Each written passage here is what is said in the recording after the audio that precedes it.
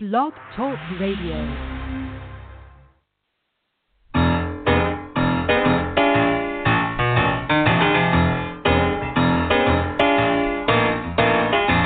You're listening to The Catch with John Fisher on Blog Talk Radio, connecting life to faith. The world is trying to get it together, trying to help their fellow man, hoping we can make it better.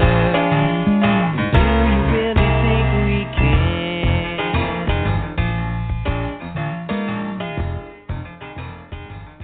Yeah, that's what we try to do here at The Catch.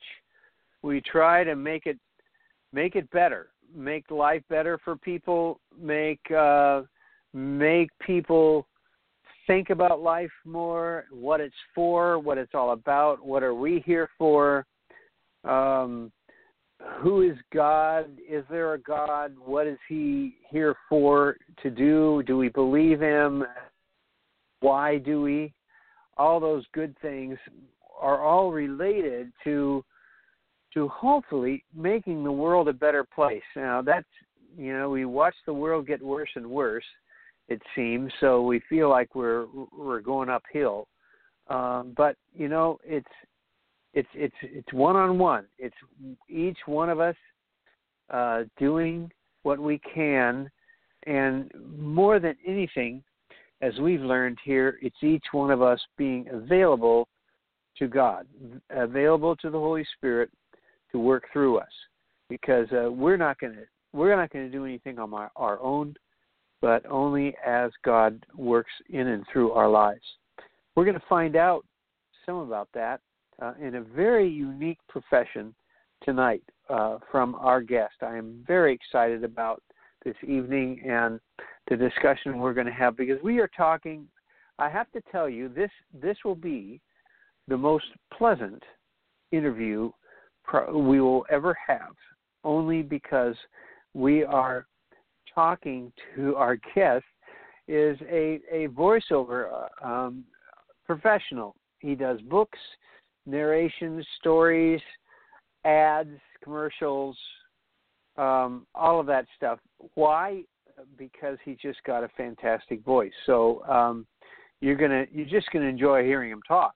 But he's got some wonderful things to say on top of that. So I want you to welcome, as he says on his website, the second nicest guy in voiceover, our good friend Bob Souer. Welcome, Bob, to Blog Talk Radio. Thank you, John. It's a delight to be here with you. Now, you've answered this, I'm sure, many times, but you're going to have to answer it again. Obviously, if you're the second, who's the nicest guy in voiceover, or why are you the second nicest? You got to give us some little insight on that. Just a little bit of background on that, and I guess the initial response needs to be, you have to ask yourself, would the nicest guy in voiceover claim to be the nicest? And the answer to that question gives a lot of the reason why I only claim to be the second nicest. The other part of the equation, of course, is that like every other occupant of this planet, I am a fallen, sinful human being, and I know that I cannot be perfect on my own, and therefore I don't ever want to claim to have some kind of position that's so exalted that I can't live up to it. So I only claim to be the second nicest guy in voiceover, which gives me a little wiggle room to be occasionally less than nice to people. Though I, of course, try to be nice all the time. Oh, that's great. I love that. I love that answer. Thank you. Sure. Bob, we've known each other for a long time, and you've made a living off your voice, which is pretty phenomenal. And now you're doing, narrations. You're reading audio books, and I think you're still doing commercials. We're going to talk about some of that later. Mm-hmm. But I happen to know that's not where you started. So tell us how you started, and what were the steps? How did that lead to where you are now? Sure. Well, I actually, when I was in college, I studied to be a musician, a singer. My intention was to be an opera singer, actually. And I went to Trinity. It's now called Trinity International University in Deerfield, Illinois, in the early 70s. And I'm sure you've sung there at least a few times, John. In fact, I think I remember seeing you once there in concert, at least. But anyway, I went to school there, and my senior year, my main vocal coach was on a sabbatical that year, and so I had a different coach who I also really liked. She was excellent. And she knew one of the principal people at the Metropolitan Opera in New York. And so one day I arrived at my next private lesson, and she said, "I have great news for you." And I said, "What's that?" She said. The guy's name was Boris Goldovsky, which means nothing to probably almost everybody who's listening to us today. But anyway, this guy, Boris, was at the Metropolitan Opera in New York, and he was coming to Chicago to do a master class. And she had studied with him years before, had stayed in touch, and arranged with him to do an audition for me with him. Now, what I learned over the course of the next week was that no matter how much he liked me, I was not going straight to the Metropolitan in New York. I was going to have to live in Europe for probably 20 years, learn the repertoire, learn all the different operas that my voice would be suitable for and the various roles, and if I built enough of a reputation, then I could come back to the States after about 20 years and make a living as an opera singer. But right away, there was no way. There weren't enough opera houses in the United States to do that. Now, I'd gotten married while I was in college, and so the idea of asking my wife to leave behind everybody she knew, and me leaving behind everybody I knew, and go live in Europe on peanut butter and jelly sandwiches for 20 years had no appeal. So I told my teacher the next week when I saw her, I said, "Cancel the audition. I don't want to know." Because if I did the audition, even if I intended to say thank you but no thank you, then I would be faced with this dilemma. If he did really like me, what was I going to do? Now I would really face the decision. I would rather decide in advance and not do it. So that's what we did. Now, I'm at the end of my college years, and I've studied music for all this time. So that led to a job working in the record business as a manager of a record store. Eventually, I became, because of my love for classical music, well known in the Chicago area in record stores as being something of an aficionado of classical music. I was hired by the biggest record store in Chicago to do their classical department, to manage it. That led to me getting a job in real estate from a guy who was the sales manager and vice president of sales for a builder who was a huge classical music fan. And I was working as a real estate agent or as a salesman for this builder when I sold a house to a guy who worked in radio. Now, he says to me the first time he meets me, "You have a really nice voice. Have you ever worked in radio?" And I said, "How do you get a job in radio?" And he said, "Well, I'm looking for somebody part-time. Why don't you come over?" So he finally convinced me to do that. I auditioned. He calls me up one day in the afternoon. It's a Friday. And he says, "Well, Bob, we had 7 people audition for this job. 5 of them had radio experience." I was sure he was going to say, and I had to pick one of them because I needed somebody with experience. But instead what he said was, "You were the best. I want you." And I said, "You're kidding." He said, "No. Can you come in on Monday and start training?" And I said, "Okay." Well, 2 hours later, my vice president, my boss, comes in, sits down in my office. It's 1979. He says, "Bob, there's a recession on. The president of the company's just been fired. I've been demoted to your position, and I'm sorry, but we have to let you go." So that was how God made it abundantly clear I was getting out of real estate and into radio. 3 months later, I was working for the station full-time. A couple of years after that, I was hired by that was a suburban station. Then I was hired by a station in the city. And then subsequently, the general manager of the local Christian music station got to know me. He was my next-door neighbor. He moved into the neighborhood, got to know me as a neighbor, and eventually offered me a job. And you and I met not very long after that, back in the days when I was doing a Christian music show that was syndicated nationally, which was in the mid-'80s, I guess, was when we first met. So that's 30 years ago now. Wow. And, yeah, at least 30, maybe slightly more than that. And anyway, so I worked in radio. I worked for radio stations, and then I got a job with a network, and then I got another job with another network, which led to a move to Virginia. And all of this time, while I was working in radio, I had been given some opportunities to do commercials and other kinds of narration work as an independent voiceover person. And then when I was in Virginia, it really started to explode. And that led eventually to moving to Pittsburgh, where I worked as a program director of a radio station, but where my voiceover work really began to explode, just off the charts. And at that point, I began to think seriously about maybe I should just do voiceovers and quit this radio job. But then I was given an opportunity to come to work for the Billy Graham Association, and I worked for them for about 8 years, helping to run their radio department and doing a lot of voiceovers for both TV and radio for them. But at the same time, my voiceover business continued to grow and grow.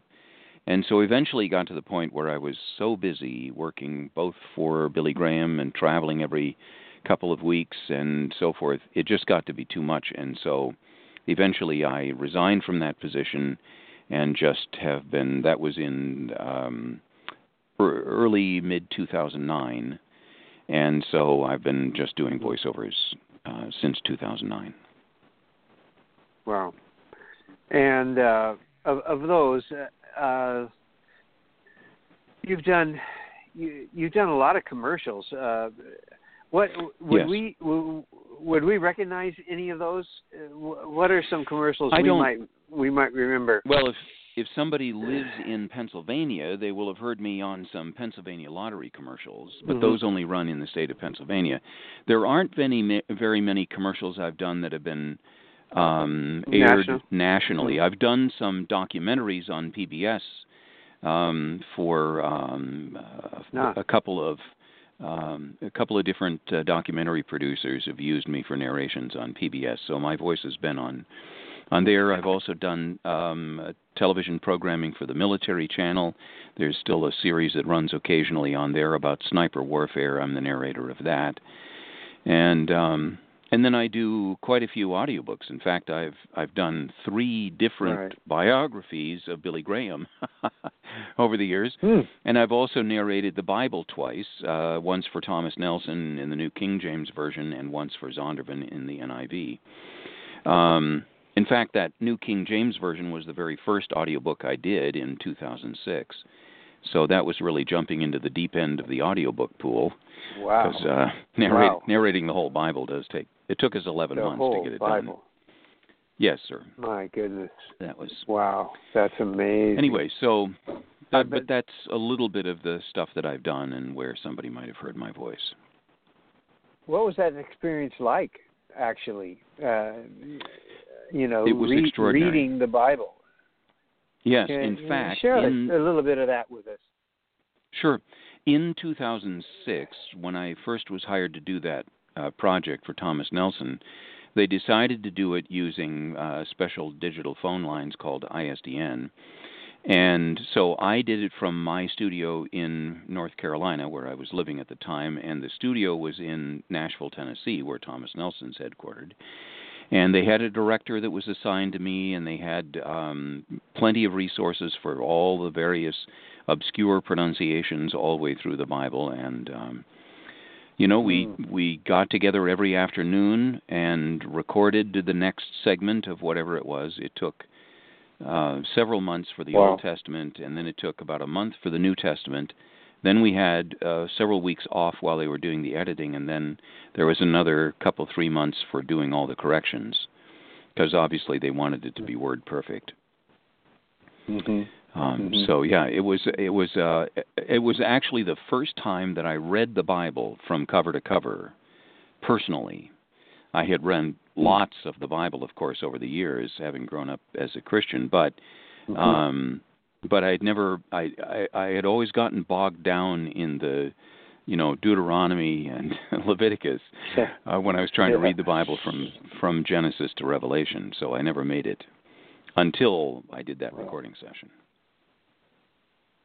And what was that like for you personally? I'll tell you. Was that meaningful aside from just the work?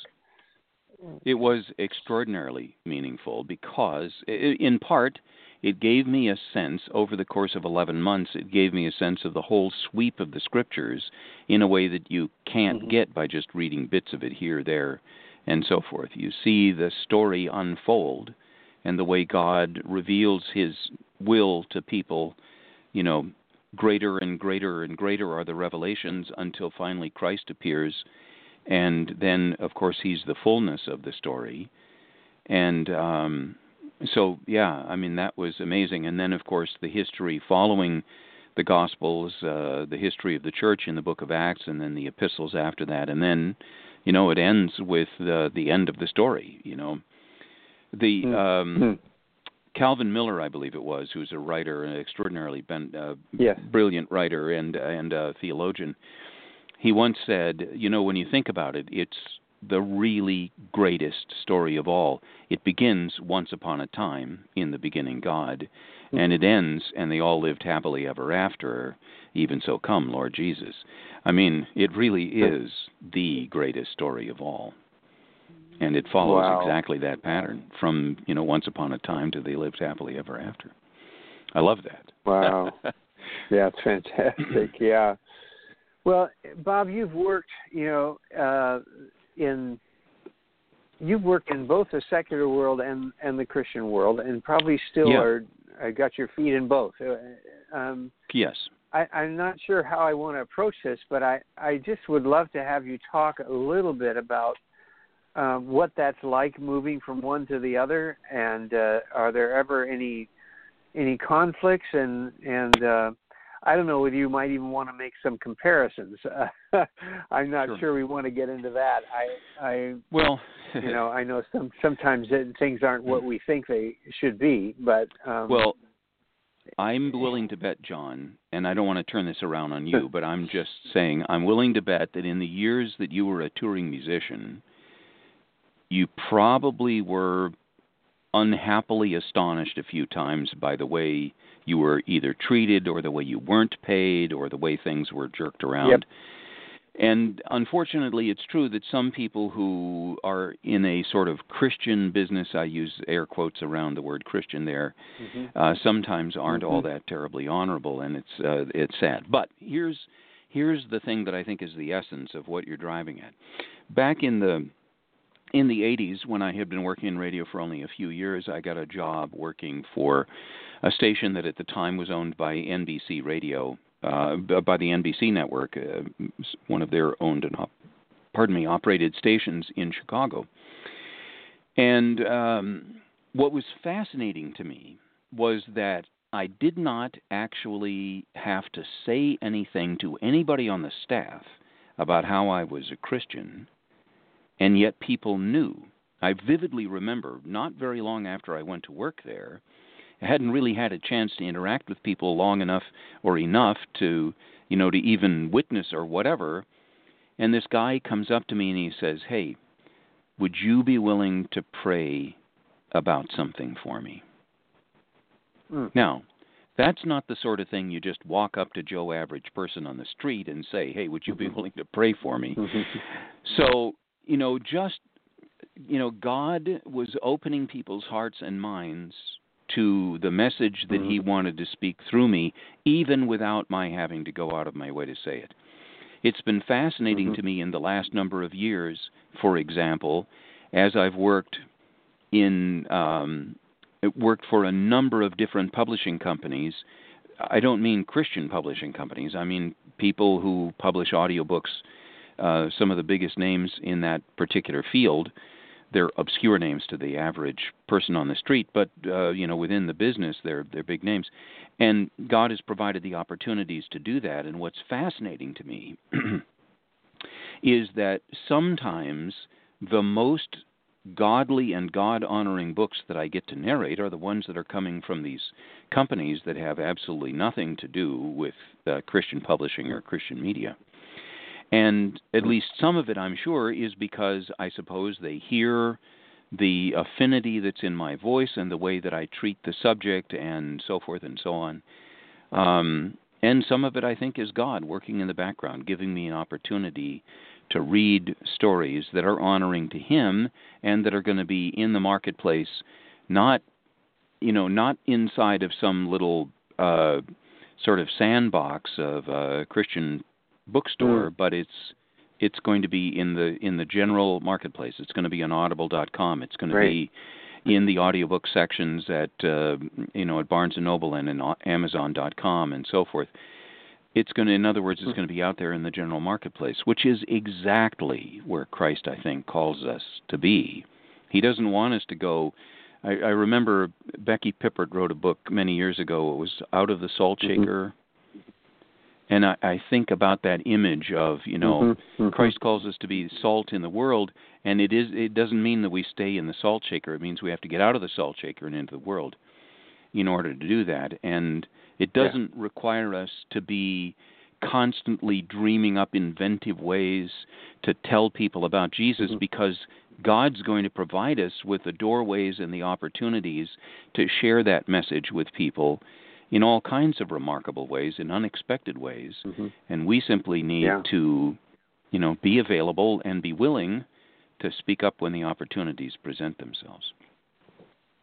Yeah, and it sounds like people will even, like you said, they knew there was something different about you. They knew you were a Christian. Or the gentleman who came up and asked you to pray. I think we talk about that a lot, just because one of my favorite passages is from 2 Corinthians, where we are a fragrance of Christ. Yes, God, exactly. Wherever we go.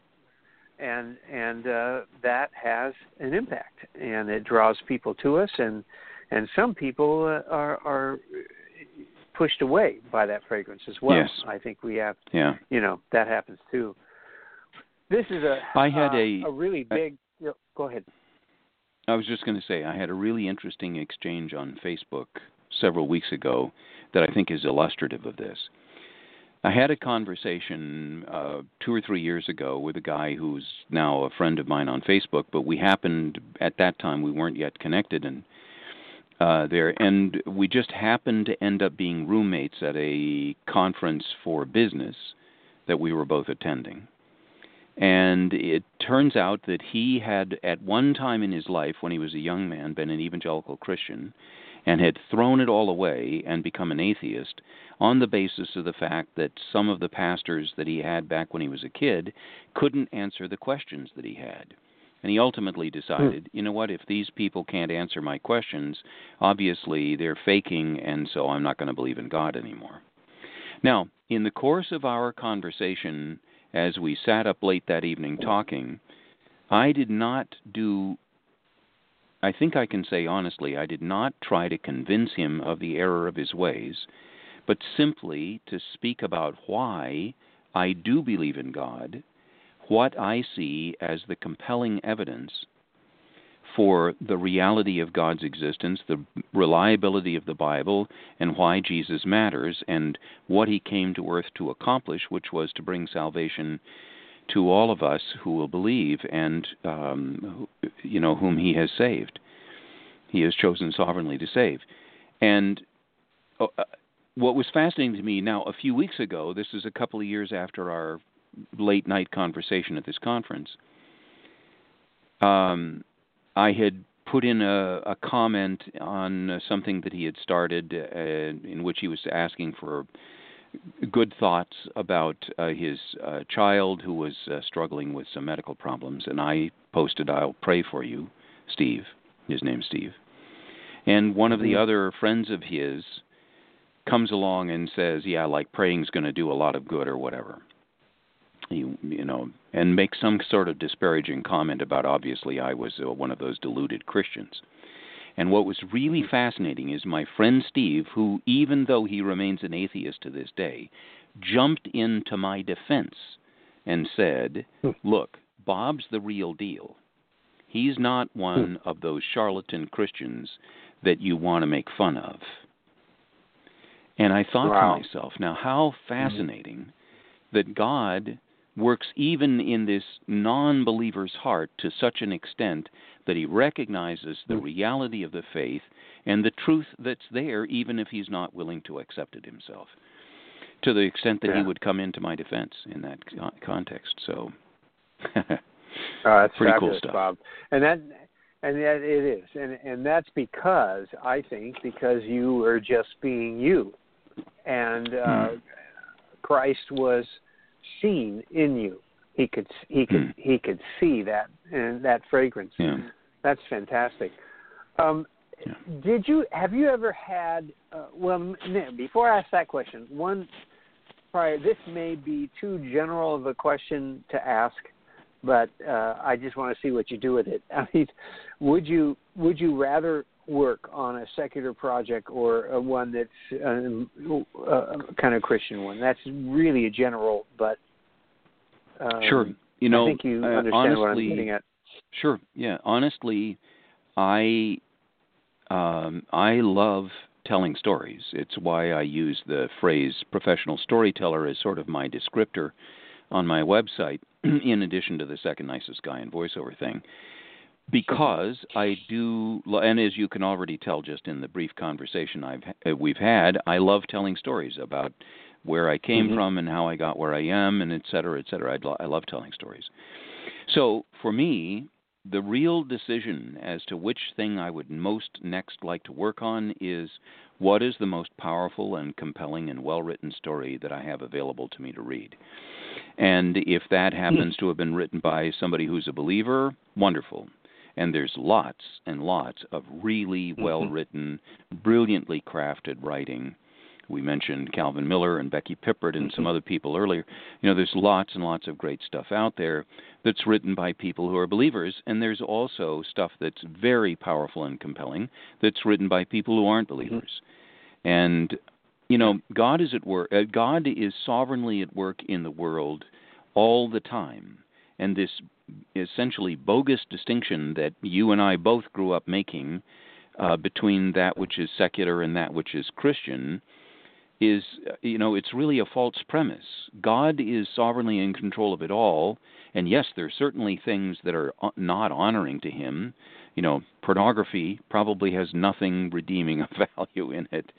You know, I mean, there's categories like that, but but you have to recognize that in almost everything else, if you really look at the story, you'll see the gospel or elements of the gospel reflected in lots and lots of those stories.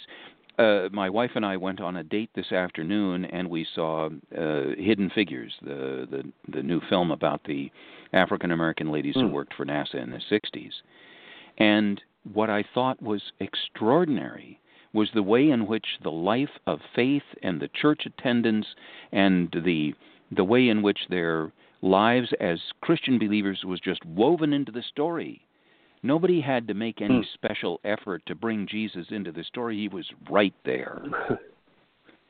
And I just, you know, that's what's really going on. When we look at Jesus in the Gospels, what is he criticized for? Being with sinners. He loves hanging out with sinners. He loves sinners because, after all, he came to save them. So we should not be surprised that he's hanging out with people that he's going to be criticized for hanging out with.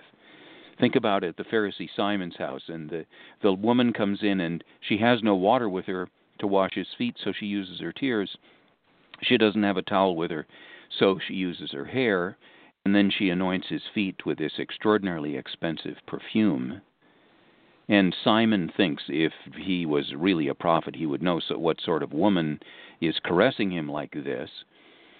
And Jesus, of course, puts him in his place and helps him recognize that the person who needs the forgiveness and who is aware of how far they are from God because of their sin, she's the one who's receiving forgiveness. The one who thinks he doesn't need to be forgiven isn't getting forgiven. And when God keep us Bob. from having that kind of arrogant attitude about our, where we stand, my goodness.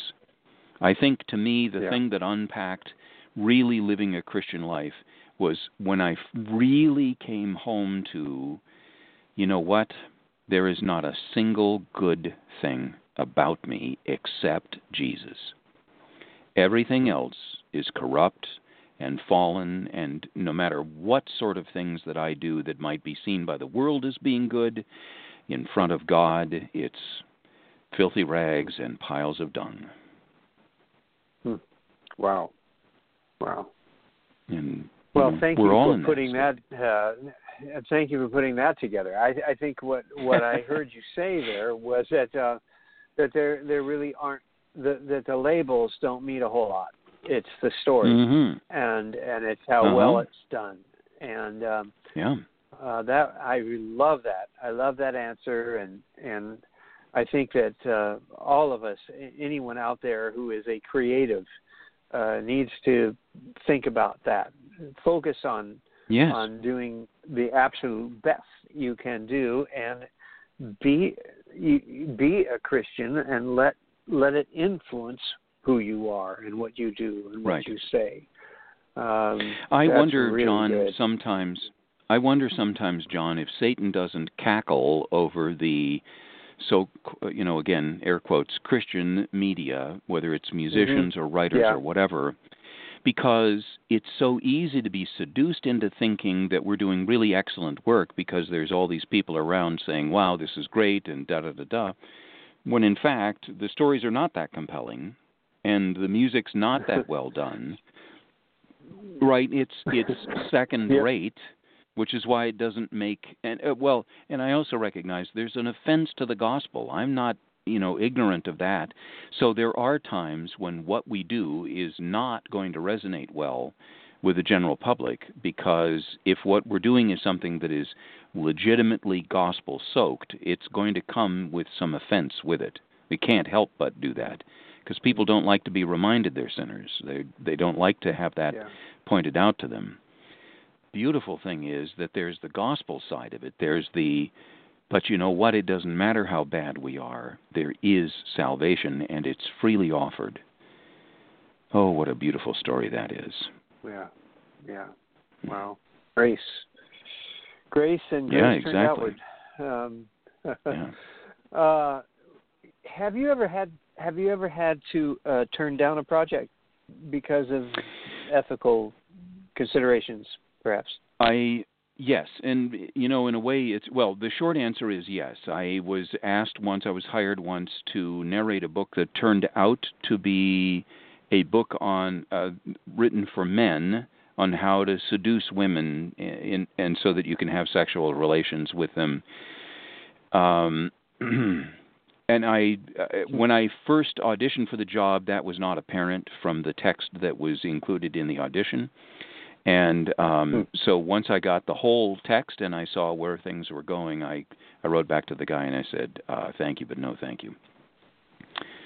And I'm assuming that he moved on to somebody else. But I think that's the only time that I've ever actually said no. Now, I have a pretty bright line over things that I won't cross, and they might not be the same place that other people who are Christians and who are narrators, they might have other places. So, for example, I've narrated some sports biographies, and as you might imagine with professional athletes, there's more than a little coarse language, and including several F-bombs. And, that's not part of my everyday language. It's not part of my occasional language, for that matter. But I don't see that kind of language. I mean, yes, there's injunctions in the New Testament about coarse speech and all of that kind of thing. So I understand that there are things that we're told to avoid or stay away from. but it doesn't have the same kind of powerful resonance as the original Ten Commandments, where what is the commandment? It's don't take the name of the Lord in vain. In other words, don't use God's name flippantly. You know, we even within the church, the OMG and what the letters stand for is used all the time.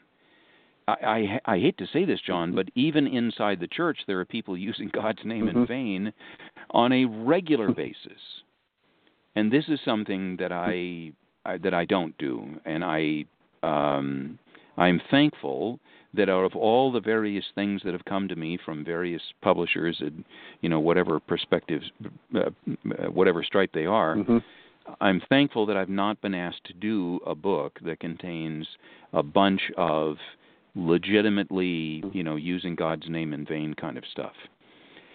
Because that I would turn down. That's something that I would not be comfortable with. But I've read books, nonfiction, medical, scientific books that have come from an evolutionary standpoint, that don't have, that are denying of God's existence and so forth. Right. At the end of the day, I'm not troubled by that stuff because I'm representing, or I'm giving voice to the author. It's not me. In other words, it's the author's words that I'm reading. I do almost entirely nonfiction. And so I'm just giving voice to the author, and therefore I'm saying whatever it is the author wishes to say and not me. So, reading something with which I philosophically or theologically disagree does not particularly trouble me at all. Yeah.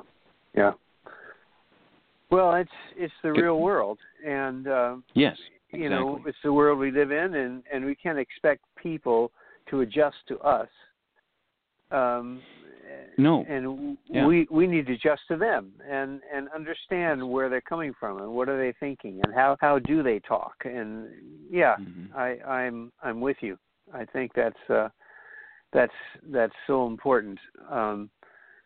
And otherwise what we're doing is phony. It doesn't even have the authentic ring to it, I mean, if you were going to write a book about the hood, and you would have to have the language that they speak in the hood. Correct. And if that was a problem for you, then don't write that book. It's just the way it is. Yeah. And John, back in the early 70s when I was at Trinity, I remember one of our professors wanting to help us. The vast majority of the students on the campus were Caucasians, had been raised, most of us in the Midwest, some from California, but most of us in the Midwest of the United States. A lot of us came from rural or farm backgrounds and so forth. And this teacher, who had had a number of interesting experiences over the course of his life, wanted to help us understand that there's biases built into the way tests are written and the way things are organized that make it more difficult for people with different sorts of backgrounds.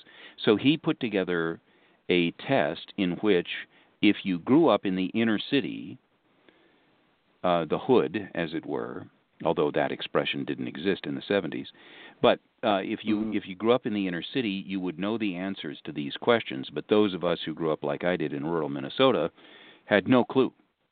And he gave us this test, and of course, the vast majority of us in the class bombed. But there were a couple of kids in the class who had, in fact, grown up in the inner city of Chicago, and they aced it. And then the discussion that followed after that quiz really helped to open our eyes to the reality that the language from where you're from can be distinctly unique and different, and there is a voice for those folks. And so therefore, understanding what that is and being able to express things in a context that makes sense to somebody whose world view and culture is so different from our own is critically important if we want to do a good job of communicating, the gospel to them. We need to be able to express it in a way that makes sense.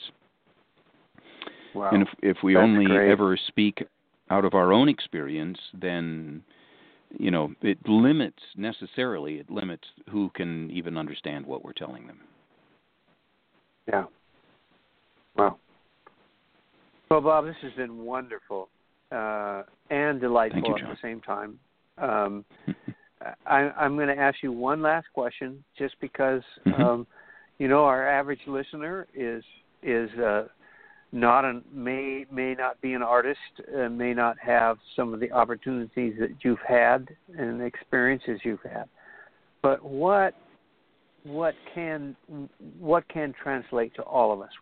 What would you say is the most important thing you have learned that will help us live our lives more fully and more grace-filled?